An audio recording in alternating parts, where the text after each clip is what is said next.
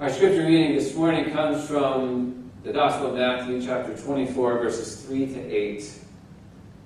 As Jesus was sitting on the Mount of Olives, the disciples came to him privately. "Tell us," they said, "when will this happen? And what will be the sign of your coming and of the end of the age?"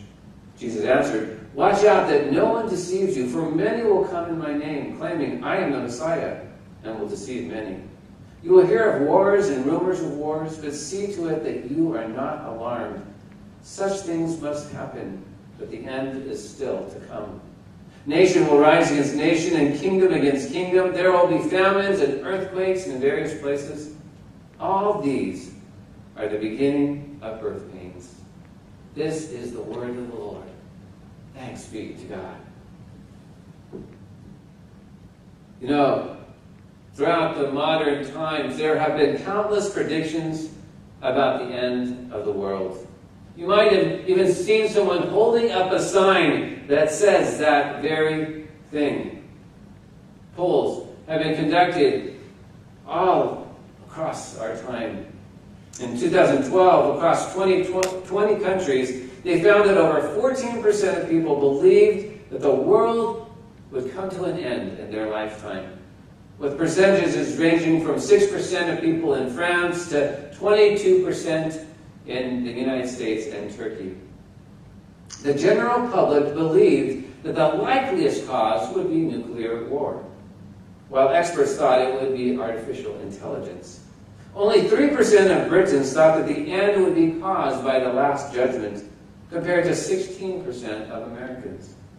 Between 1 and 3% of people from both countries said the apocalypse would be caused by zombies and by alien invasion. Well, today we are going to stay in Matthew, as we are going to look at, in Matthew 24, Jesus teaching on the last times, the end times. I believe this is a good word for us as we are dealing with this coronavirus and how people are responding to it. In the next couple of weeks, I'm going to do a new series that I'm going to call Living in Uncertain Times. I have received a few emails and talked about the end times. And so I think it's really fitting that we think about this morning. So, as we come to chapter 24, we need to understand how chapter 23 ended, because it ended with Jesus giving these words in verse 39. He says, "For I tell you, you will not see me again until you say, 'Blessed is he who comes in the name of the Lord.'" Jesus had just finished talking about his coming again, where he said, "You will not see me again." And so the disciples wanted to know more. They were curious about his coming again. And so we see that in verse 3 of chapter 24, as Jesus was sitting on the Mount of Olives, the disciples came to him privately. "Tell us," they said, "when will this happen? And what will be the sign of your coming and of the end of the age?" They wanted to know the time frame of his return and the signs that would alert them to his coming. They believed that it would be in their lifetime, and they wanted to make sure that they would be prepared. This is true of people of all times. They believed that Jesus would come in their lifetime, and so they searched the scriptures and they researched the signs and they compared them to what was happening in the world so that they would be prepared for Jesus' coming. Jesus answers them, though, in this way in verses 4 to 8. In these verses, Jesus wants us to not be deceived by false teachers and others who claim to be the Messiah. He wanted them to be warned about the many false teachers that would come and claim to be the Messiah, or claim that they had seen the Messiah. He wants them to know that many things will take place before his return. And so he says in the scriptures, 4 to 8, "Watch out that no one deceives you. For many will come in my name, claiming I am the Messiah, and will deceive many. You will hear wars and rumors of wars. But see to it that you are not alarmed. Such things must happen, but the end is still to come. Nation will rise against nation and kingdom against kingdom. There will be famines and earthquakes in various places. All these are the beginning of birth pains. First of all, we hear these words from Jesus, do not be deceived. I think that the best way to not be deceived is to know what the Bible says about end times. Not just here in Matthew chapter 24, where Jesus talks about it 11 times. But also in passages like Revelation 20 verse 4 and 22 verse 10, in 1 Timothy 4:1 and in 2 Timothy 3:1-2, in 2 Peter 2:3 and Acts 2:17, in Isaiah 46:10 and Habakkuk 2:3, in Daniel 12:4, and so many other scriptures that talk about the end times. Secondly, we are to not overtly or overly concern ourselves with the exact time of Jesus' return, but rather focus on living as the Scripture calls us to live, as Jesus calls us to live, as His followers, and as the faithful people of God, as the church of God. As I said before, I received a few emails that people have sent to me because of the coronavirus and all that we're experiencing right now. And these emails have been talking about them thinking that now is the end of time. That this is one of those major signs that the end of time is coming. But I want to tell us, let us not get caught up in this kind of worry and speculation. So Jesus continues in verses 9 to 11, and he says, then you will be handed over to be persecuted and put to death, and you will be hated by all nations because of me. At that time, many will turn away from the faith and will betray and hate each other, and many false prophets will appear and deceive many people. Persecution, we are told, will increase against Christians as we get nearer and nearer to the end times. They'll be hated for their faith and their message. Is this happening today? Well, it's really been happening for many, many years all around the world. But it is increasing, I believe, in the United States more and more in these recent years. So, I don't know if this is the end time. I tend to think that it is not. I tend to think that there is even more that needs to happen before Christ returns. But I'm not the one who determines when Christ will come. And so my statement holds no decisive or definitive merit. But I do believe, as Christ followers, that we have to take seriously our faith and not be deceived by any, and not let all this chatter, all this talk of the end times turn us away from Christ or the church when so many people are turning away because of all that's going on in our world, in our society. One of the things my doctor does when I get a physical is he puts his hand on my shoulder and he pushes against me. He does that because he wants to see how firm my base is when he pushes on me. That's one of the ways he determines if I'm strong and healthy. A firm base is very important. We are to have Christ as our firm base. We are to have the Word of God, the Scriptures, as our firm base. Jesus is a firm base of our salvation. He is a firm base of our life, being our Lord. As Lord, He leads us into the truth of God and keeps us standing firm on the Word of God. This is so that our love for God won't grow cold in the midst of the persecution and the wickedness around us.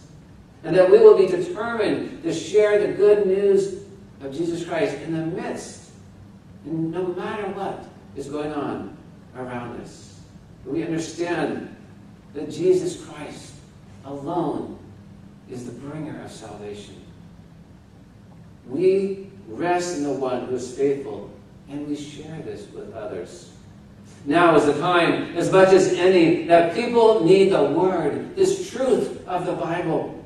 They need to know that they can stand on the firm foundation of Christ, who will watch over them and will provide for them in all times and in all ways. Because as Jesus continues in verses 12 to 14, he says, because of the increase of wickedness, the love of most will grow cold. But the one who stands firm to the end will be saved. And this gospel of the kingdom will be preached in the whole world as a testimony to all nations, and then the end will come. Without our being founded on God's word, we will be drawn into the wickedness and the wicked things around us. There will also be those who are trying to deceive us, Jesus tells us, by telling us not only that what is false is true, but also telling us that Jesus has returned, that the Messiah has returned. In fact, I've even had people come up to me and say, has Jesus returned and I missed it? And I say, well, I hope not, because then that means I will have missed it too. Jesus hasn't returned yet. He says in verses 23 to 26, at that time, if anyone says to you, look, here's the Messiah, or there he is, do not believe it. For false messiahs and false prophets will appear and perform great signs and wonders to deceive, if possible, even the elect. See, I told you ahead of time. So if anyone tells you, there he is, out in the wilderness, do not go out. Or here he is in the inner rooms, do not believe it. See, one thing I know for sure, according to the Scriptures, is that it will be evident and obvious to all and seen by all when Jesus returns. We are told that he will descend on the clouds. We won't have to wonder if he has come. The wickedness will increase, dare I say, even more than now, right before he comes. There will be many signs that Jesus talks about in these Scriptures that warns us that he's coming. But when he comes, it will be seen by all. There will be no wondering, no questioning, no doubting. It will be clear and evident. Other changes will begin to occur also before Christ's return. As he says, immediately after the distress of those days, the sun will be darkened and the moon will not give its light. The stars will fall from the sky and the heavenly bodies will be shaken. Now this language of Jesus here is apocalyptic-like language and should be seen like the book of Revelation with symbolic interpretation. It is talking about in these times of wickedness, in these times of tribulation, the spiritual influence of the church, which is to illumine the light of Christ, will be darkened because of the wickedness. This is the struggle we're facing right now as a church. We see wickedness all around us, and that wickedness is darkening our light, which means we have to be ever more going out and sharing the love and the light of Christ. We have to be more determined in this time so that the wickedness does not overshadow the light.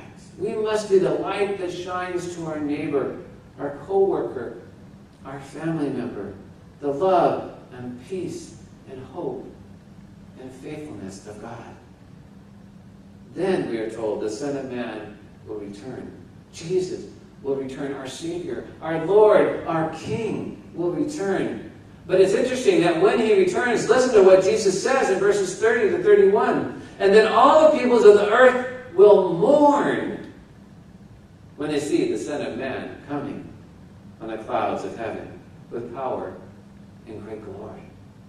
And he will send his angels with a loud trumpet call, and they will gather his elect from the four winds, from one end of the heavens to the other. Did you catch that? Kind of emphasized it a little bit. He said that all the peoples will mourn when he returns. Does that surprise you? I mean, you would think they would rejoice, right? We will rejoice when Christ returns. Why won't people rejoice?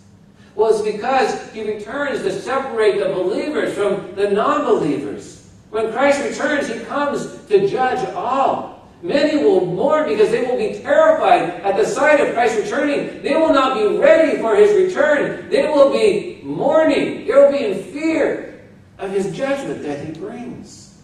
They're not prepared for this judgment. They're not excited by Jesus as believers are. This is why we're to share our story, share the gospel, so that people will know the truth and have an opportunity to believe, so that they will rejoice when Jesus returns, so that they will be prepared. I've noticed in the midst of all this isolation that many celebrities on social media, especially on Instagram, are doing like extra entertaining.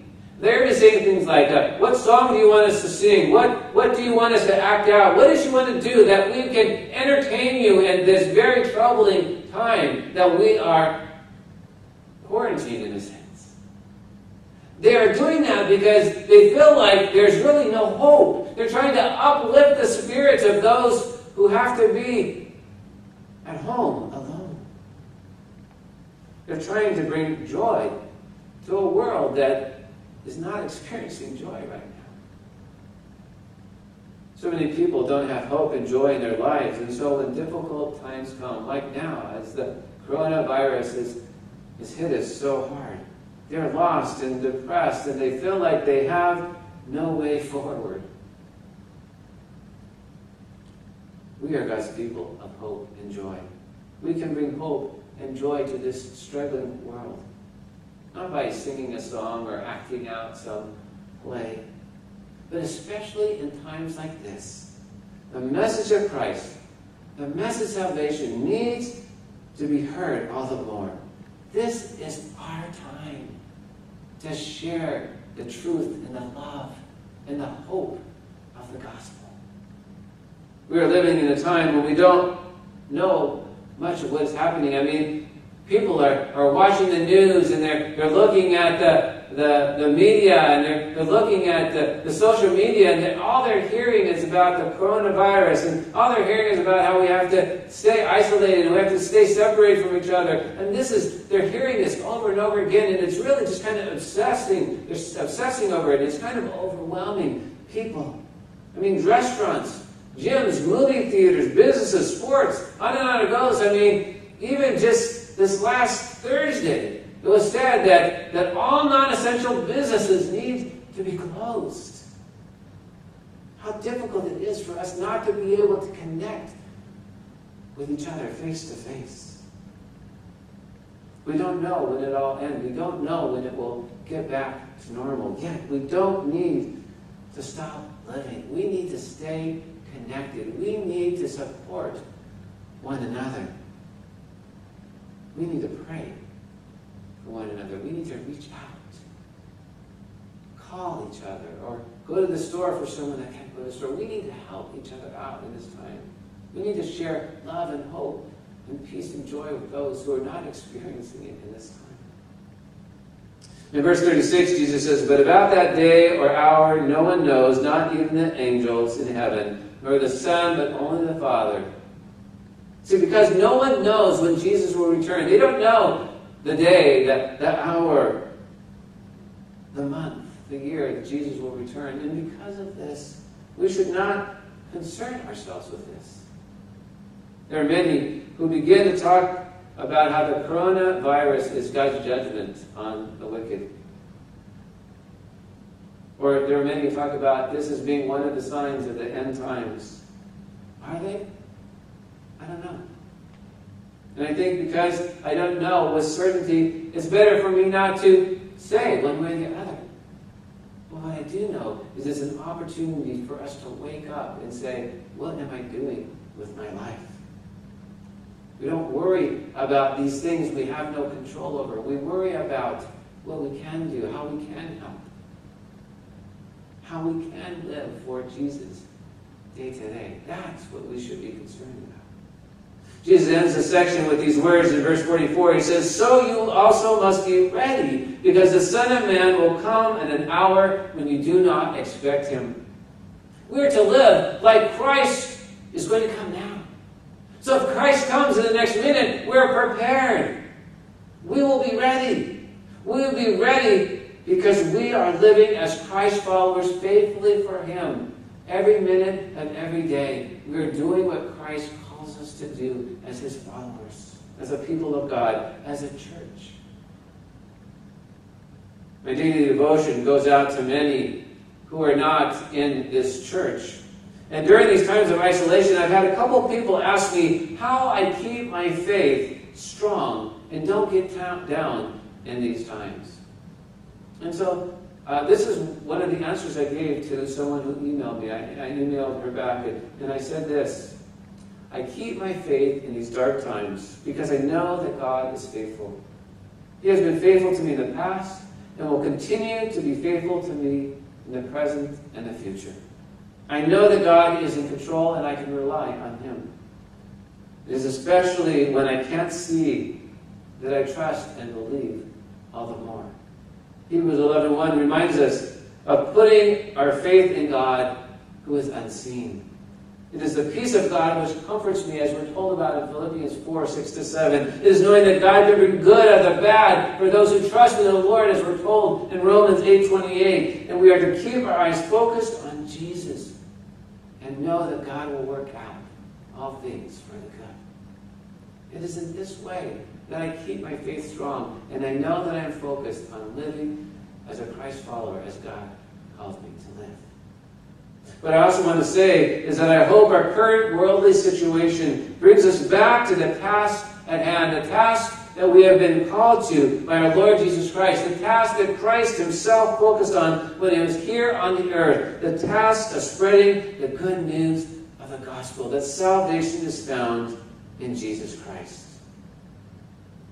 We are to be God's people, sharing this message that has been passed on from generation to generation, to Christ follower after Christ follower, to church after church, that in Christ we have forgiveness of sins. In Christ we have abundant life on this earth. In Christ we have increased love to receive and to share. In Christ we have eternal life in heaven with God, where there's no longer any sickness or pain or struggle. In Christ we have hope.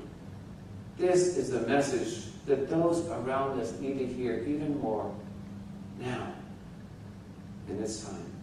While the coronavirus is keeping us from meeting together, it does not have to disrupt our witness and our work for the Lord. Live as though you are expecting Christ. Continue to live with the purpose Christ gives to us. We're in a place where we long for God's help. We understand more than ever that we need God's wisdom, strength, love, and peace. We need to be leaders in this time of crisis. Leaders in the sense that we know our purpose and our place, our destiny and our design. We know that the Lord is in control and that all will be well, because the Lord uses even the bad to do good. Jesus gives us a comparison between the good and faithful servants and the bad, unfaithful servants. He says in verses 48-49, "But suppose that servant is wicked and says to himself, 'My master is staying away a long time.' And he then begins to beat his fellow servants and to eat and drink with drunkards." See, meaning that the longer Jesus takes to return, the more that people will get caught up in the wickedness around them, the more that they will turn to evil and sinful ways and not be faithful servants of Christ. On the other side is the faithful servant, acting faithfully, doing what he has been tasked to do. And when the master returns, his master finds him being the faithful servant he has entrusted him to be. What will help us to remain faithful, especially in times of hardship and difficulty and crisis? Well, listen to these words from the psalmist in Psalm 46:1-3. "God is our refuge and strength, a very present help in trouble. Therefore we will not fear, though the earth should change, though the mountains shake in the heart of the sea, though its waters roar and foam, though the mountains tremble with its tumult." When we know God, and when we know that He is with us in our troubles, in our hardships, in our difficulties, in our crises, protecting us and giving us strength and comfort, we can stay faithful and lead well. Howard Hendricks, a longtime seminary professor of Dallas Theological Seminary, was talking about his fifth grade fifth grade year in elementary school, in one of the talks that he gave. And he talked about it during his fifth grade year. He was very insecure and he was very angry at life. And even more, his teacher, Miss Simon, would regularly tell him, "Howard, you are the worst behaved child in this school." And he would basically say to her, "Tell me something I don't know." And so, when the sixth grade year started, he was really afraid to go to school that first day, not knowing if things would be any better. And he remembers sitting there on the first day, and his new teacher, Miss Noe, was calling roll, and she said his name, and then she looked up and she glanced at him and she said, "I've heard a lot about you." And he got ready for what was going to come next. And then she smiled and she said, "But I don't believe a word of it." Howard Hendricks talks about how after that moment, he started doing his homework. He did his best to behave for his teacher. He was a model student. He began to enjoy school and to enjoy his life. And he said the reason why that happened, the biggest difference that occurred in his life was that his teacher, Miss Noe, believed in him and gave him a chance. You have a Savior, a Lord, Jesus Christ, who believes in you. Whether you feel like these are the end times or just scary times, don't let it affect your behavior. Don't let it make you angry or depressed or unmotivated or fearful. Let it encourage you to do all you can for Jesus, loving others and helping others and reminding others of who God is and that God is watching over them and protect them if they would just trust in Him. Let us pray.